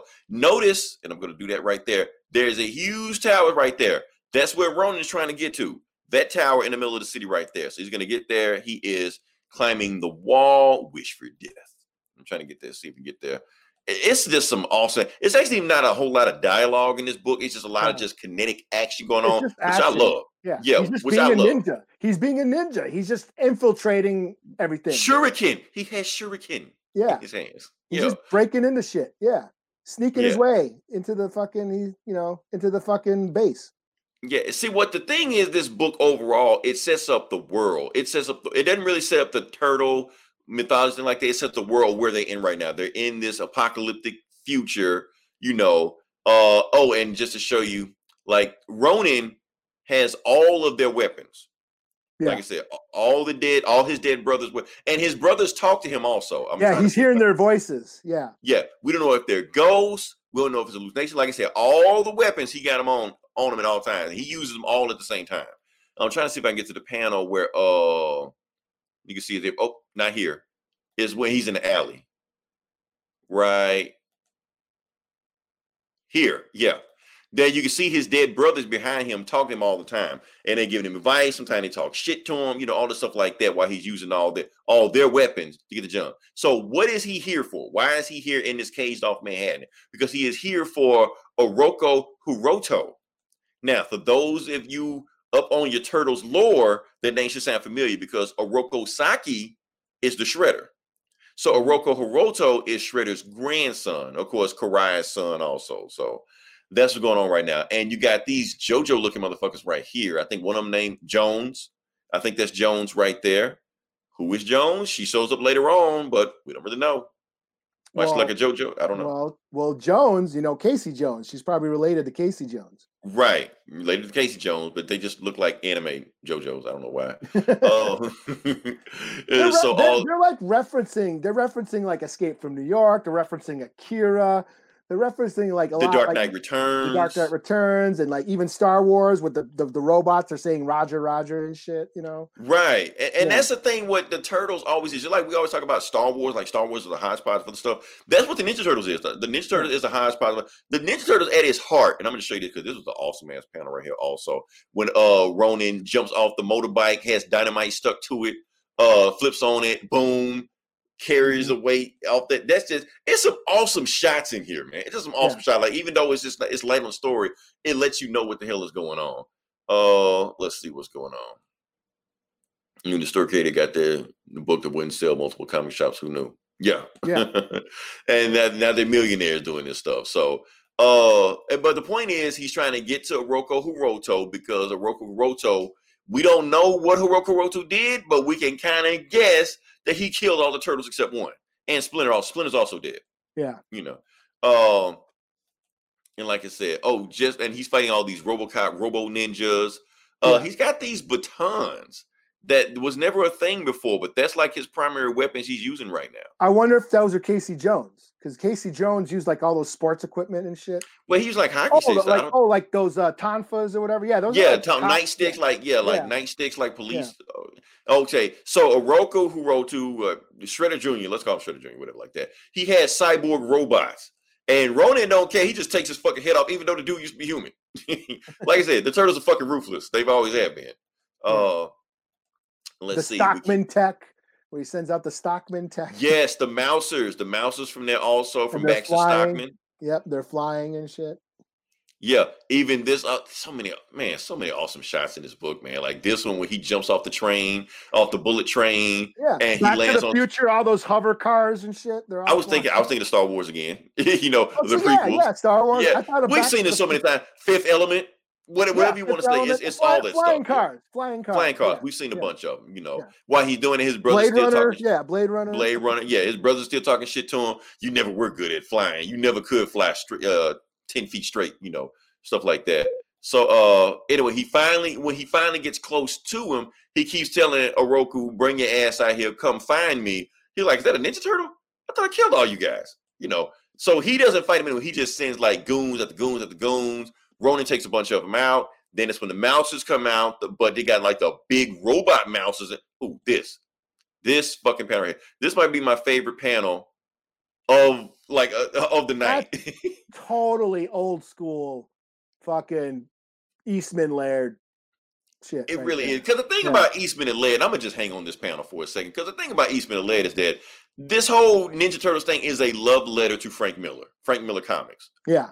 That's what it all is. Because they were dark, gritty. That's what we're doing. But like, let's do it with some like cartoon animals. Yeah. But at the end of the day, that's what they do. So whenever the Ninja Turtles fight like other like cows and rodents and rats and shit like that, alligators, or it throws me off. That kind of defeats the point of you turn into another fucking cartoon. This is supposed to be like some realistic ninja shit, just with cartoon animals. Even though they're fighting like robots and cyborgs and shit, but still, that's what it's supposed to be. He's throwing like smoke bombs and shit because that's what they do. And here's the thing: the one big Mouser takes his ass out. It's like one big Mouser he can't take, and it throws him out the window. So he falls all the way down. Trying to see if I can find it. Yeah, here we go. No, that's not it. Anyway, he falls all the way down from the building, all the way to the ground. But he doesn't die. He's fucked up, but he doesn't die. Yeah, he's fucked up. Yeah, he's fucked up. Like, I didn't know the Ninja Turtles could survive falling out of a skyscraper, but I guess. Well, their shells. I'm sure their shells absorb most of the. He didn't land on his shell. He landed on his face. But anyway, I'm nitpicking. Anyway, he managed to get up, even though he's like completely fucked up. He managed to get up, crawls to the nearest sewer, and gets down to the bottom. And of course, that Jones girl sees him, and she follows him down there, to see what the hell's going on. And he realized what's going on is that he failed his brother. He failed his family. Yeah. So he's just like, I'm going to commit seppuku. Now, if you're not up on the anime. Yeah. Right, Harakiri, seppuku, whatever you want to call it. Anyway, ritual suicide. Well, obsessed, yeah. There one's like ritual, one's like just the common term for commoners. Right. But we won't obsess. We won't. We're not going to do like we did on that last podcast where you brought up a comic book movie and we talked about the difference between anime and manga for like 5 minutes. We're not going to do that. Anyway, he gets ready to do it. He gets ready to stab himself, in ritual suicide. Hey, what's fucked up? What I thought was fucked up is he's using Leo's broken sword. Right, because he used a sword and he broke the sword during the fight. So I guess he dishonored, the family. Yeah. So I thought that was pretty cool. And right before he could do it, that's when the Jones girl comes out. But he's so beat up from the fight he had, getting up to the tower, he passed out before he can kill himself. So he wakes up. All his brothers are surrounding him. They're sitting there talking shit to him. He's like, "Nah, it ain't time for you to be here yet. You can't be with us yet. You got shit to do." He's like, "Nah, my fight's over. We done. I lost." He's like, "Nah, you got to go back out there." So when we go back out there, that's when he wakes up. Still don't know who it is yet. Yeah. Still don't know who it is yet. So when he wakes up, he sees April O'Neil. April O'Neil is still alive. And she tells him, like, and because he's still talking to his dead brothers, and she just like, he's a loose lane. He like, who are you talking to, Michelangelo? You know, trying to see if I can span this. So that's who it is. The last And that's- Ronin, yeah, is Michelangelo. And That's who I guessed the whole time. Yeah, and that's the saddest. That's so tragic. Right. Because he's the jokester. He's the baby. He's the youngest. He's the little brother. He's the one who's always party on, dude, and like, cowboy. He was the jokester. He was the prankster. He was the embodiment of a teenage boy. Right. He's also the one Splinter said had the most potential if he ever took himself seriously. Yeah, fun loving. And to see him just be brooding and full of rage this whole issue was like it was kind of sad at the end. I was like, oh shit, it's Mike. Because we said that. It'd be fucked up if it was Mike. And then it was Mike at the end. I'm like, oh man, it is Mike. Damn, that sucks. narrative wise, it makes the most sense. It does. Yeah. Because Raph is he's pissed off. Right. He's a badass. We've seen him go be a loner, be a badass. We've seen that. Shit. Yeah. Leo, of course, Leo could do it. Yeah. Donatello, he's so, he's very analytical. And what they were saying, it might be the sister this new one that they just. We're not gonna talk about that. Yeah, but this was but like you said, this was written like years ago. So this is before she was ever thought of. So the fact that it's Mike really makes it a tragedy. Right, because here's the thing: with Eastman and Laird, they've already said Mike was always their favorite. He was matter the first of fact, one. He was the first one. He was the first one. Like when they came up with the concept of it, he was the first one they drew. So it would just make sense that if this is the last Turtle story, he would be the one that they would have. Mm-hmm. So it just makes sense. So awesome story. I'm digging this story. I want to see where it goes further. It was a big meaty story with just a bunch of cinematic panels. And I would love it. It was light on story, but I didn't care. I was digging it. I was loving the story. It was what, 40, 50 pages? But 50 pages of so brisk. It was so brisk. It was just nothing but action. Like I said, just him being a ninja. Just infiltrating, fucking motherfuckers up, sneaking, spying, espionage, ninja assassin. He was just, that's all it was. Right. You know what's funny about it? Because I'm reading like the comments on the page. They're like, I've never known the Turtles to be this dark before. I'm like, y'all got to keep up with this shit. That's where they started. They started doing this fucked up shit. Yeah. They only got commercialized later on, in the 80s when, in the cartoons and pieces and shit like that. But now, in the early 80 comics, they was just killing motherfuckers left, right, chopping heads off and shit, ninja shit. I got into them about a year before the cartoon came out. And that was only because... That was only because of the band Anthrax. They, those guys were all geeks and the nerds. They were their songs. They were singing about, horror movies and Judge Dredd. That's how I first heard of Judge Dredd. And I remember a couple of them. They had Ninja Turtles on their guitars. Mm-hmm. And that's how I first heard. I was like, what the fuck are those? And then I heard it was a comic book. So it was about a year before the fucking cartoon came out. And then the cartoon came out. I'm like, oh Jesus, what the hell is this crap? Right. But before Image came out, Ninja Turtles was the best-selling independent comic of all. Yeah, those original Ninja Turtle comics were dope. I had like a fifth or sixth printing of number 1. Mm-hmm. And I'm so stupid. I traded it for that fucking Leatherhead one shot. Oh shit! I'm such an idiot. I shouldn't have did that. I wish it was the 5th printing. So it's probably worth a lot right now. It was the 5th printing. So at the time it probably wasn't worth much, but now it was probably worth much because I bagged and boarded shit back then. So the 5th printing of fucking Ninja Turtles number 1. Now, man, it's probably worth at least 20. We can retire. Yeah. But the kids for college. Like, nah. Yeah. Let's see. What you got? Oh, yeah, I slept scoring. I'm gonna give it a 4.5 out of 5. I can't give it a 5 because I know the story. I need to know where the story is going. I need to know what Oroku Hiroto's deal is. Why is he keeping Karai in like some cryo chamber? I need to know this stuff. I need to know what happened to the Turtles. That's why I'm gonna give it a 4.5 right now. Yeah. Yeah, I give it a 4 out of 5. I enjoyed it. Like I said, it was a really brisk, fun read. So give me more of this. I'm there. Like I said, we had to knock X-Men off the top spot to put that in. I'm for that. Don't mind doing I'll go with Shang-Chi, number 2. Cool. Since Okay. we're talking about martial arts and shit. So I'm digging this book. I am too. Yeah. So we got Shang-Chi, the return of Shang-Chi. It turns out his family, his father was part of the five weapons society or something like that they were called. Yeah. And he had a sister back in the day named Shang Hua. Shang Hua or something.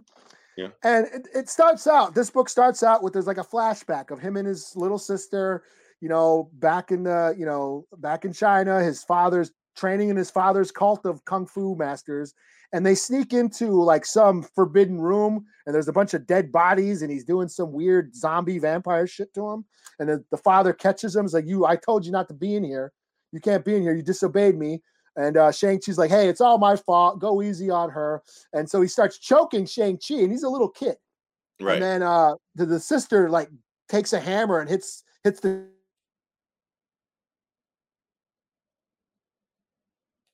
dad over the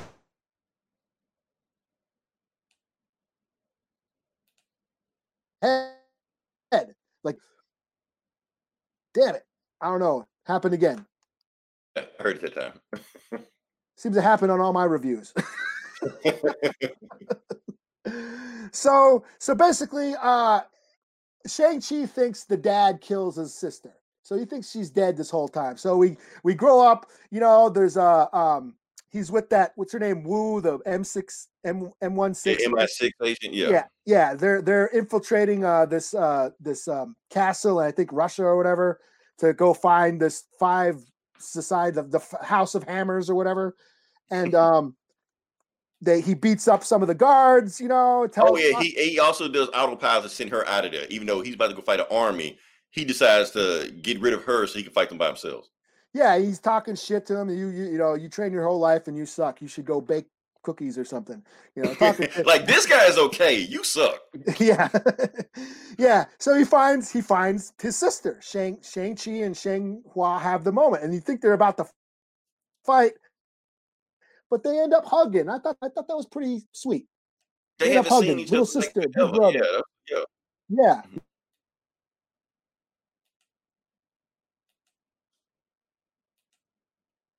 I'll show the panel while he's freezing. There we go. You think they're enemies? That's really weird. I can still hear you while that's happening. I don't know. Yeah. So when it happens, show a visual. Okay, cool. Keeps going. Got an issue. Back and say, oh yeah, that's old school. We know Cliff got them all. Yeah. So yeah, so they're at dinner, they're eating and shit, and he's eating crystal cake. His favorite crystal cake and shit. Because that's they were stealing. She's explaining when they were younger. Yeah. Yeah, when they were kids, that's what they were trying to steal. So she's explaining to him about the whole house of weapons and how the father's spirit chooses the leader of this cult, and the spirit chose Shang-Chi, which pisses her off because even though Shang-Chi were enemies with his dad and supposedly killed him in an old story, he still favors him over her, and so she's mad. So she poisons the fucking cakes, and he's like dying or whatever, and he's having all these weird visions of seeing his dead dad as a zombie and shit. I thought that was a pretty cool panel. That panel right there, that one, yeah, cool. Boy, yeah. But then he's having all these weird visions, and at one point in his mind or whatever, he's fighting these like hopping vampires, which I thought was dope. Like these vampires. Well, I thought they were zombies. Yeah, well, they have fangs, like because they have now in kung fu, in martial arts movies, there's like a genre called the hopping vampire movies, and they're just vampires that hop, and you got to put like a talisman on their forehead to destroy them and stuff. They're hopping vampires. It's like a genre, a little subgenre, of kung fu movie. So that's cool. I thought that was cool. Where he's fighting the vampires, and they're like throwing hands at him and shit, and he's like bleeding space. It was just a weird, cool fight, And then, but then he comes out of it, and it's those the that other cult, the Daggers, or the House of the Well, Daggers, or whatever. right, his brother and sister, his other brother and sister. Yeah, they come and they sort of they bum rush the show and save him, and they take him away, and it's weird, but he still it's really weird. Is he still hallucinating? Because he's still like seeing, bleeding rainbows out of his. Yeah, he's like bleeding space or something. Like outer space is falling out of it. It's like really weird. So we don't know if that's all a hallucination or what, but yeah, the father's begging him to come visit, So and then to be continued, and I thought it was dope. I was digging this story, Hey, the whole time I was listening to Wu-Tang in the back, just get that feel. Yeah. Poison Mystery chess boxing, all this stuff like that. So yeah, I was feeling it. It was giving me that vibe from it. I was enjoying it. Because the thing is, like I said, Shang-Chi, as far as we know, don't have any superpower. He's just a dude that just knows kung fu, and he just does kung fu shit the whole time. Like the shit. I want to find that other panel, like when they shot down his parachute. And it made it seem like he was bouncing from tree to tree. But he was like jumping from tree to tree. Yeah. Like right there. They fuck up his parachute right there. Yeah. And then, he's like, just like jumping like some fucking Bobby Digital, baby. like some old school, old school, where is it? I can't. Yeah, right there. He's just hopping from tree to tree. And that's shit. That's callbacks to those new age kung fu fantasies of the early 90s that inspired Crouching Tiger, Hidden Dragon. Like that, all that shit you see in Crouching Tiger, Hidden Dragon, that shit was done in the 90s throughout the Hong Kong cinema. Movies like fucking Bride with White Hair and Wu Warriors from the Magic Mountain, where they're just like, they're flying around, duel to the death. They're literally flying around, sword fighting in the air. Shit that inspired Big Trouble in Little China. That they were doing all that shit for years before people in America, heard about that shit. So yeah, I love that. And like I said, I'm a huge kung fu fan. So yeah, I was really digging this. And it's cool to see, that there's like actual real representation. Like there's real, like it's all Asian artists, and you can tell that they know the genre and they're familiar with the and genre. they're doing callback. And look at the art on this, man. Yeah. That's the thing. Like some of these panels just look like beautiful. I'm trying to look at the other panel where with Lei Fei, whatever that chick's name is, when they entered the castle, that shit just looked beautiful. That was like one of my favorite pictures, favorite panels. Trying to see if I can find it. Damn it, I missed it. Yeah. But just to see the hopping vampires, I'm like, wow, that's like. See, I didn't even know about that. Yeah, this panel right here. This panel right here. This is. Just to look at it, just look amazing, man. Just when you see it. So yeah, like I said, they really did. I'm digging this book. I'm digging the hell out of this book. Me too. That's dope. Yeah. So overall, give it a 4 out of 5. Because I'm about this based on your review. Cliff, definitely check it out. It's different than the old stuff because, like I said, the old stuff was pretty much just James Bond movies or James Bond's comics, just with Shang-Chi, with just a Bruce Lee dude in it. Yeah. This is different. They do something different with this because it's different creators. That's the same argument we have. Like, does it matter if you have like an Asian creator or whatever creator? Like, doesn't matter. Like, why don't you get the best creators to do something? Like, you can, but they necessarily don't get the nuances of the culture of what they're doing.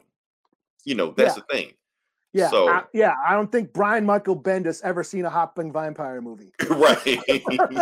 That's that he wouldn't get it. Like no matter how good he is, he wouldn't get it. He wouldn't be the right guy for this. So that's my whole thing. I don't think he's seen. Yeah, I don't think he's seen fucking Bride with White Hair. Right. I mean, like you want to talk about? Let's go talk about Black Panther for a second. Like I said, they made Black Panther back in the 60s, yes, but for like the next 30 years, he was just a D-list character, just kind of just did nothing. Barely showed up in the book, it's like that. Until the 2000s, when he started getting black writers. You had Priest, you had Hudlin, you had damn, I forget his name, I'm fucking up. The guy that made Icon, the guy that made Static Shock, the guy that did everything. Dwayne McDuffie. Oh, and Coach. Coach did his thing too. I'm not gonna. And Coach. Yeah. Yeah, I'm gonna throw Coach in too. Yeah. But the point is, once they started doing that, all of a sudden Black Panther had a renaissance. All of a sudden, Black Panther, they showed Black Panther how Black Panther should be written. Yeah. And then Marvel took it and fucked it up. We kind of got the story 3 times. They divorced Storm because they didn't know how to write it. All this crazy shit like that. So, oh shit. Yeah, let's turn them into X-Men. Oh shit! Speaking of X-Men, No, but I'm gonna give this a 4.5 out of 5. I was just really into this. Yeah, I'm really into this book.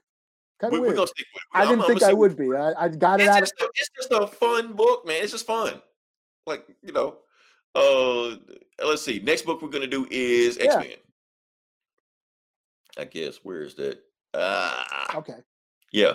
Okay. What's the name of this book? No, I'm sorry. I'm a noob. 10 of Swords. Stasis #1. It's like a fucking anime video game. It's Kiss of Swords. Cross of Swords. All right. So what is this fucking book? Okay.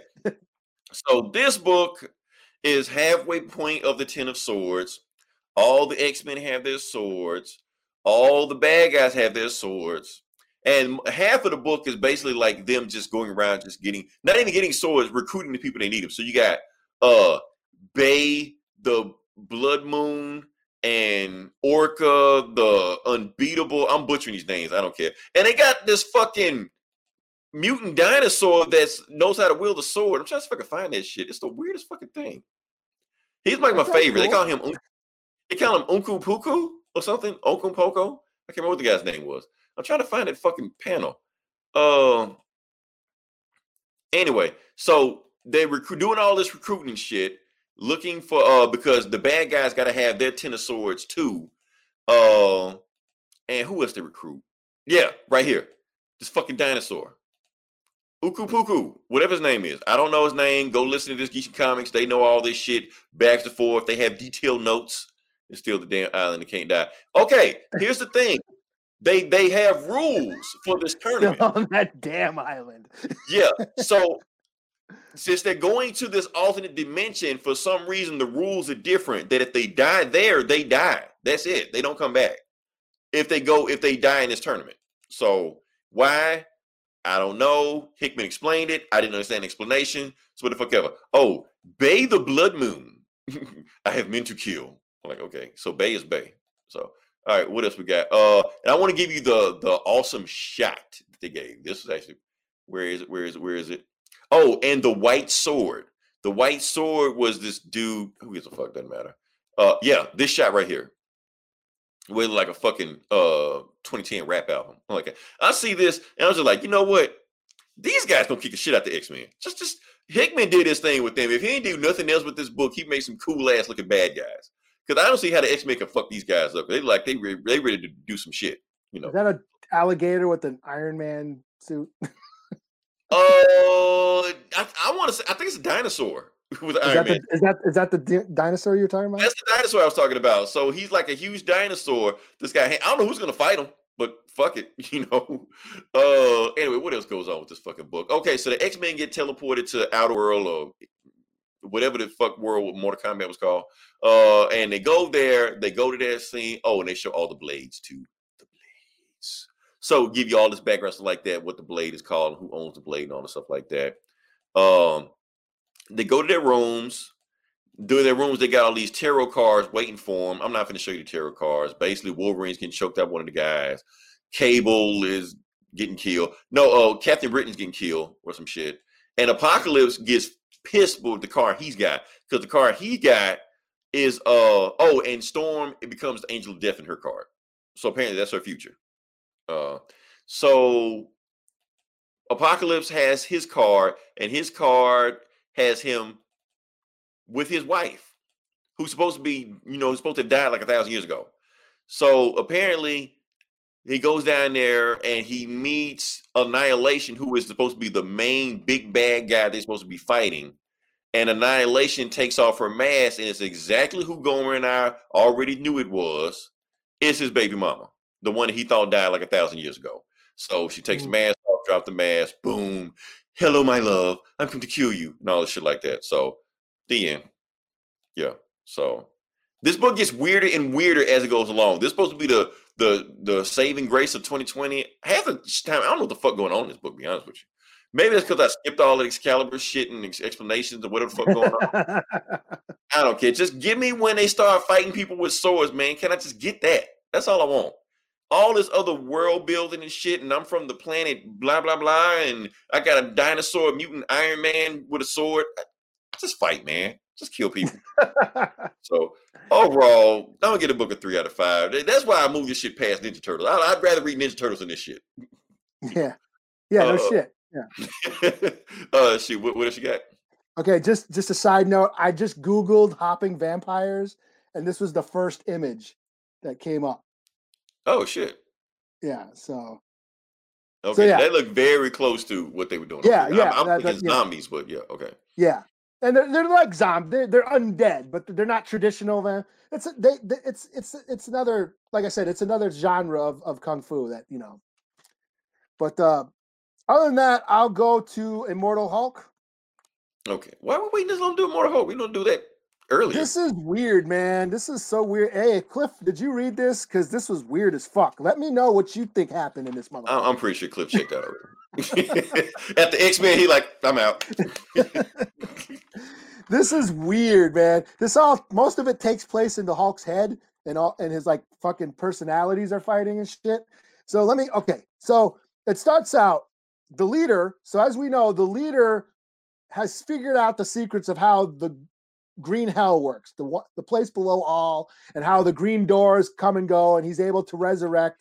And last issues he basically got the Hulk, the Gamma Flight, killed the Hulk. He went down to hell. Leader possessed him, so now Leader is inside the Hulk, and Leader is, you know, can mutate the Hulk and do all kinds of weird shit. But this one starts out with how the Leader figured out how the green hell worked and how the green doors work. And it was because he found Banner's dad, Brian Banner, and because Brian Banner was doing all that shit. Mm-hmm. And he's like, okay, I need to know how you did all this shit. I know it's part of it's gamma, but part of it's sorcery. I ain't got time to do all that shit. So you know what I'm going to do? I'm just going to like suck your brain and eat your knowledge. And this fucking panel, I don't know if you can hold, it's like the fucking weirdest, dopest image. Like, it's like, how did he get away with this shit? Yeah, like you see like the Leader's head like splitting open and like this tongue comes out, and then it's like he just like sucks out his brain and shit. It's what the hell? Really cool image. And like that's how he figures out how to work the green hell, you know. So then we go back into the Hulk's mind. In the last issue, Devil Hulk was unleashed. Yeah, it's a horror comic. Right. He said he did read it. It's different. He fucked up the it's a horror comic. So the Devil Hulk is in there. He's there to protect Banner. And he's fighting the Leader, who's like mutating the Hulk and shit. It's really weird. But then he's got the father's there, and he's trying to kill the father. But then regular Hulk, you know, remember, these are all different personalities. So the regular Hulk, you know, the one who just smashes, he's like, doesn't want the Leader. Yeah, he doesn't want the Leader to kill his dad, to kill Brian. Yeah, because all the Hulks are supposed to be scared of his dad. So, yeah. Froze again. That's okay. I'll keep talking. Even though I know he hear me. Banner. There you go. And he's going to get. Come on, power through. Hulk smash, Penny Wi-Fi. Come on, Eli, come back. There I am. Okay, I'm back, but you're not. Yeah. I'm here. Yeah, I can hear you, but then I came back, but I couldn't see it. For me, it like you disappear, like your screen goes black and shit. It's really weird. They said it would be. They said it. Elaborate, Gabe. I don't know what they said it would be. Yeah. So Hulk doesn't want the Leader to kill Banner's dad because deep down the regular Hulk is just a big kid who wants to be loved. And so yeah, he doesn't want his dad die. So because he's just a big kid and he looks up to his dad. So it's kind of weird. That's kind of fucked up and shit. So yeah, so he basically stops the Leader from killing the dad, And this is a really weird panel and shit. It's like this, the art is dope and the monsters are dope. It's really weird John Carpenter thing, body horror, Cronenberg, fly shit. So anyways, they're fighting, and then the leader makes off with Bruce Banner. And Bruce Banner goes through the green door.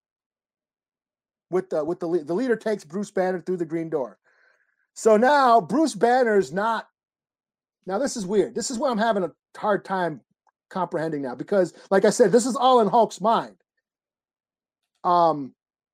They did, yeah. Yeah.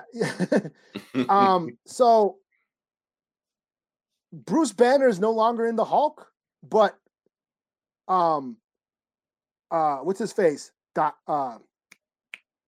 Fix-It's still in there. Devil Hulk still in there, you know, so there's still other personalities, but Banner's not in there. So they're like, just, you know, so they come through and they got the Hulk in, like, Gamma Flight's actually got the Hulk in the real world, like strapped to some contraption. And then in his mind, Right. Rick Doc Samson, Jones, yeah. Mhm. Rick Jones is all fucked up and doing this shit. It's just, so Because I he's still gotta some kind of gamma god, right? Rick Jones. Samson, yeah, Doc Samson's in there somewhere too, but Samson's in hell. Samson's in hell with. And You mean the Green Hill, right? Yeah, the Green Hell.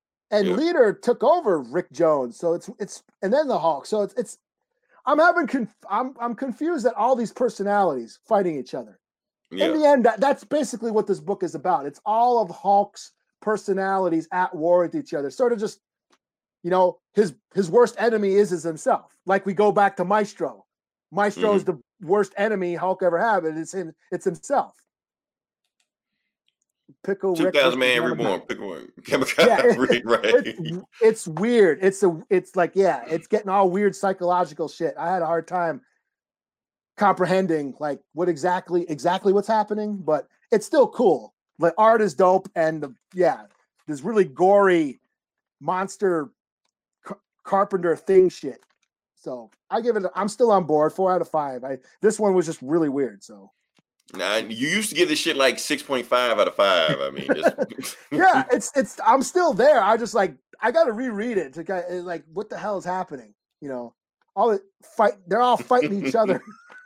He smoked before reading. Yeah. Oh man. Shoot. Any other ones you want to do? 4 out of 5. Okay. I got no more books. Friday the 13th. If I don't freeze. Yeah, we can knock it out. Let's see. Again, that last page. The last Banner's page is Eye. Banner's eyes. Is that Banner? I thought that was Jones. Is that Banner? I guess it would be Banner. Joe, is that you? Are you there? I need help, Joe. Oh yeah, it is Banner. Oh, Okay. shoot. Yeah. Now you look at the book completely different now. So, yeah. Different context. Yeah, that's Banner then. Banner's like getting ripped apart by all his personalities are ripping him apart. It's like there's like the Devil Hulk, and you see like,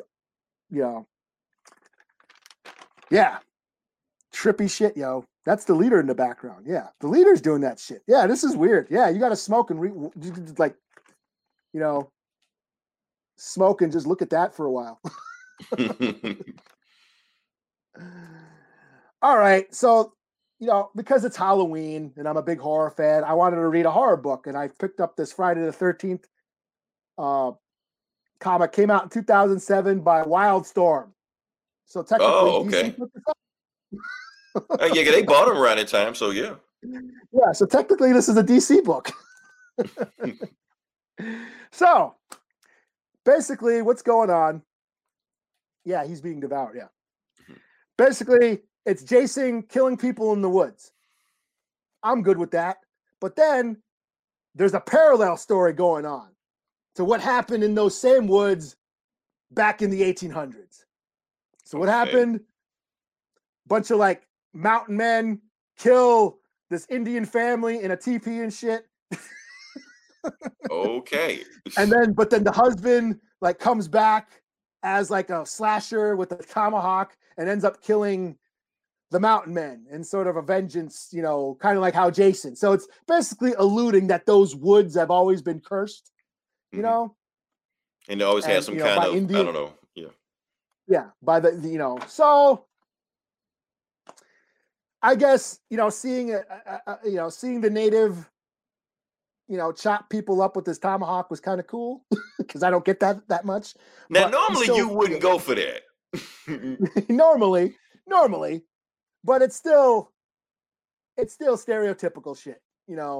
This book is really saying that the Friday the 13th mythos is entering the Indian burial ground trope, which I have a huge problem with.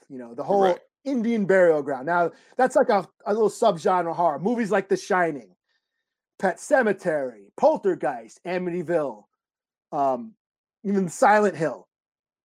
They're all about, shit happened to the Indians, and now the Indian spirits are restless. So now when the white people move their fancy houses, they're dealing with these vengeful Indian spirits and shit, ruining their good time. Check out, I have seen that. I have seen Never Hike Alone, yes, on YouTube. Those fan movies. There's fan movies and shit. Yeah, pretty cool. But and I'm wearing the hat. I'm wearing my Jason hat. No. Nice. Friday 13th. No more Yeah, stereotypes. so Right. yeah, like I said, the Indian burial ground trope. It's like I said, like suburban homes built on ancient tribal burial ground, and the ghosts come back and fuck up their barbecue. That's like haunt the white people. So I mean, it's old. It's been played out. It's basically feeding into the attitude of colonization that the white family can't enjoy their nice home because these Indians are still mad. It's still, you know what I'm saying? It's still got that colonization sort of attitude of reminds me of Poltergeist. Yeah. It's just another excuse for, white folks, white comfort. Indian spirits are fucking up white comfort. That's all it is. So yeah, You gotta have the Michael Myers mask on too. William oh, he's in like the mechanic suit or whatever, right, that blue walking mechanic around suit. with the machete in his hand, Yeah. chopping fish. Yeah, we're always talking. I watched that Donut Scary Movie Night. He's like, every fucking Michael Myers movie, there's a scene where he goes to an auto garage and kills the guy and takes his jumpsuit. He's got a thing for those auto mechanic jumpsuits. They're comfortable. Oh yeah. I survived the I woods. wore It was those nice things and before. chill. They're comfortable. Yeah, you just walk around with it. Yeah. They're insulated also. Yeah, So, I did survive the woods. I did survive the woods. It was nice and relaxing, very chill. I came back here. First thing I said was, "Look at all these assholes." So yeah, Friday the 13th. This book was, just give me Jason chopping people up. That's all I need. You don't have to give me a reason that Jason is cursed because Indians died there back in the day, and it's ruining everybody's good time in the modern days and shit. Fuck that. It's almost like Make America Great Again. You know what I'm saying? Right. Like these, these Indians are dead. They should quit fucking with us, so we can have our good white time, Fuck all that shit. So yeah, I'm done. All right. So we booked out. We good? Okay. Yeah. We actually like I said, mostly we were just talking about comics this time. We want to just dig in that. We also talked about Mandalorian earlier today. Like I said, today is Tuesday. Go out and vote. I don't care who you vote for. I kind of care who you vote for. But just do something. Just don't sit at home and then complain about it when the guy that you want to win don't do anything. Respect the 1 through 25 for Halloween. Which one? Cliff, which run? You talking about Golden Age, 90s? There's been a bunch of specters. So, yeah. Oh, and also for those that didn't catch on, Eli, Gomer, who's the other guy? Jules True? Jules. Yeah. I think his name was. We did our top 5 non-MCU movies last Tuesday. Definitely check that out. I might even repost that and put the list of what we did so you can just cut to the chase to see who we went for. We do have another one coming up this month, top 5 graphic novels. I have 4 of mine picked out already, Eli. I don't have my 5th. I'm having a hard time choosing too. I'm like, damn. My four are locked. My four are locked right now. It's that fifth one that's giving me trouble. So yeah, once I figure it out, we're gonna get to there. Yeah, something. Oh, from the 90s. I think it's on DC Universe. I did see that. I'm gonna check that out. And so, yeah, like I said, if we're still here and we haven't broken out a complete civil war, we will come back and do some more comic book reviews or Mando review or whatever the fuck is out there review. You know. Until then, this is Leroy. This is Eli. And go fucking vote.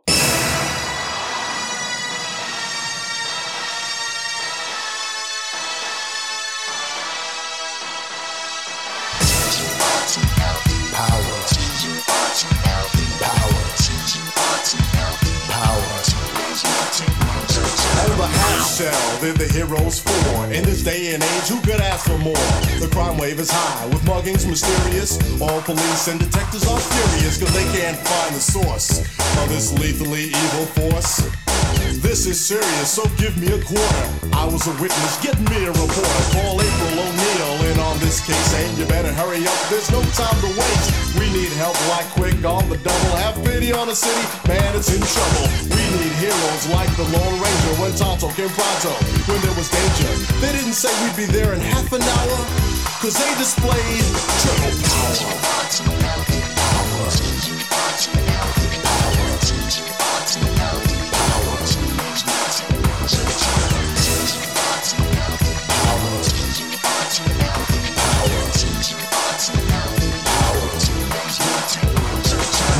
This reporter was hot on the trail, determined to put these crooks in jail.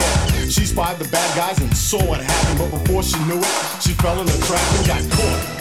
Yeah, she was all alone, with no friends and no phone. Now this was beyond her worst dreams, cause she was cornered by some wayward teens. Headed by Shredder, they were anything but good. Misguided on love, they called them the Foot. They could terrorize and be angry youth, and they'd mug the people who needed proof. Then from out of the dark came an awesome sound, shouting cowabunga as they hit the ground. From the field of weeds, the heroes rescued the flower, cause they possessed turtle power.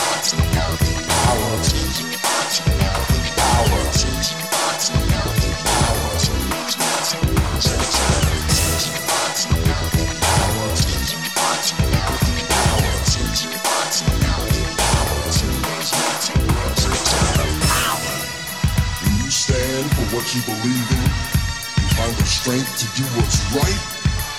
That's turtle power.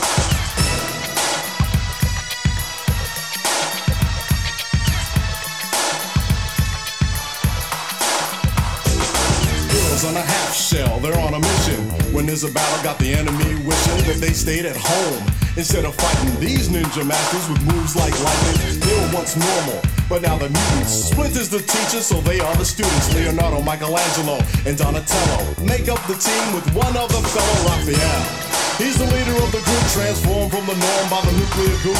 Pizza's the food that's sure to please. These ninjas are into pepperoni and cheese. Back to the story, it's not hard to find. Ninjas not just of the body, but of the mind. Those were the words that the master instructed, but a letter from Shredder had Splinter abducted. That was the last straw, spring into action. Step on the foot, now they're gonna lose traction. Now this is for real, so you fight for justice. Your shell is hard, so you shout, they can't dust us off like some old coffee table. Since you've been born, you've been willing and able to defeat the snake, protect the weak, fight for rights and your freedom to speak. Now the villain is chilling, so you make a stand. Back to the wall, put your sword in your hand. Remember the words of your teacher, your master. Evil moves fast, but good moves faster than light. Shining for your illumination. Good versus evil equals confrontation. So when you're in trouble, don't give in and go sour. Try to rely on your turtle power.